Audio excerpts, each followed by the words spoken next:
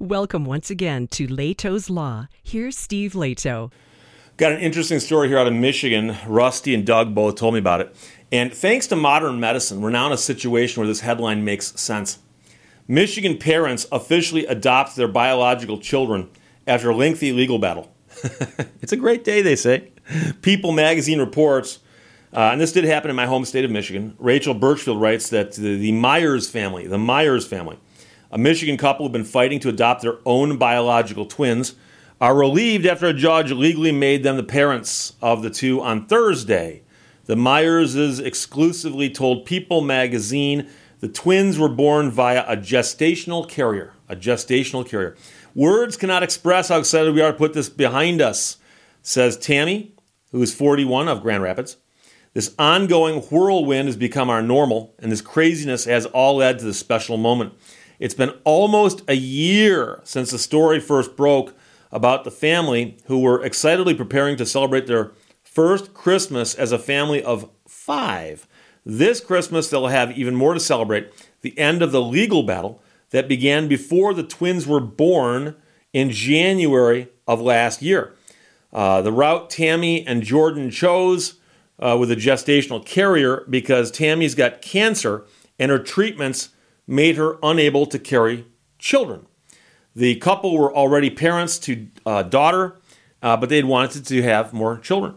Because of Michigan's restrictive laws surrounding surrogacy, and despite the twins being the biological children of this couple and being in their care since birth with the full agreement of their gestational carrier, the couple were forced to adopt their own children. Now, the couple are relieved after a judge legally made them the parents of the twins on Thursday. So Tammy told People it's been a long 2-year process. I'm guessing that long process is about 2 years long, but that's just my guess. It's been a long 2-year process, but the timing also seems a bit perfect with the recent introduction of the new surrogacy bills in the Michigan House of Representatives. So they're looking to change the law that caused all this. But we're finally being recognized as our biological twins' legal parents, and I'm feeling very hopeful that we will see a change to this crazy, outdated Michigan law. Now, when the story was first profiled about a year ago, the twins were 10 months old, born 8 weeks early, which is significant because due to their early arrival, Tammy, Jordan, and their attorney did not have the chance to complete a pre-birth order which would have given them legal rights to the babies when they were born. So they could have gotten this stuff done beforehand, but the babies came early. And so what you needed to do in the old days, and presumably until the law gets changed, is go to court and get a court order.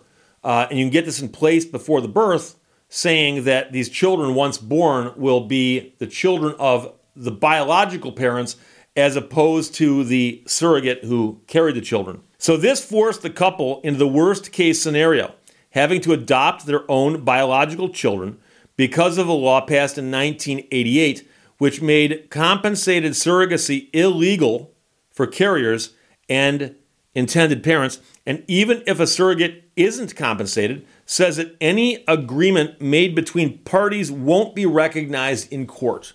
Why that law got passed, I don't know. When People spoke to the couple, that's People magazine, last November, they hoped the adoption process would be finalized around the twins' first birthday in January. But because of a backlog in the courts, it was delayed, a very slow process, Tammy says. Now, their own journey is done, but the Myers are not done fighting. They've been advocating for the passage of 4 bills introduced by Michigan Senators Winnie Brinks and Curtis Hertel Jr. and Representatives Samantha Steckloff and Christine Morse that will update the state's surrogacy laws and keep families together in a manner keeping with modern medicine and processes. Michigan is one of the only states with a law so restrictive that it forces intended parents to adopt their own biological children if they're born via surrogacy. It is well past time that our laws reflect the advances in assisted reproductive technology that allow Michiganders to have the freedom of fulfilling their dreams of becoming parents and growing their families through surrogacy. I am from Michigan. I prefer Michiganian as a demonym.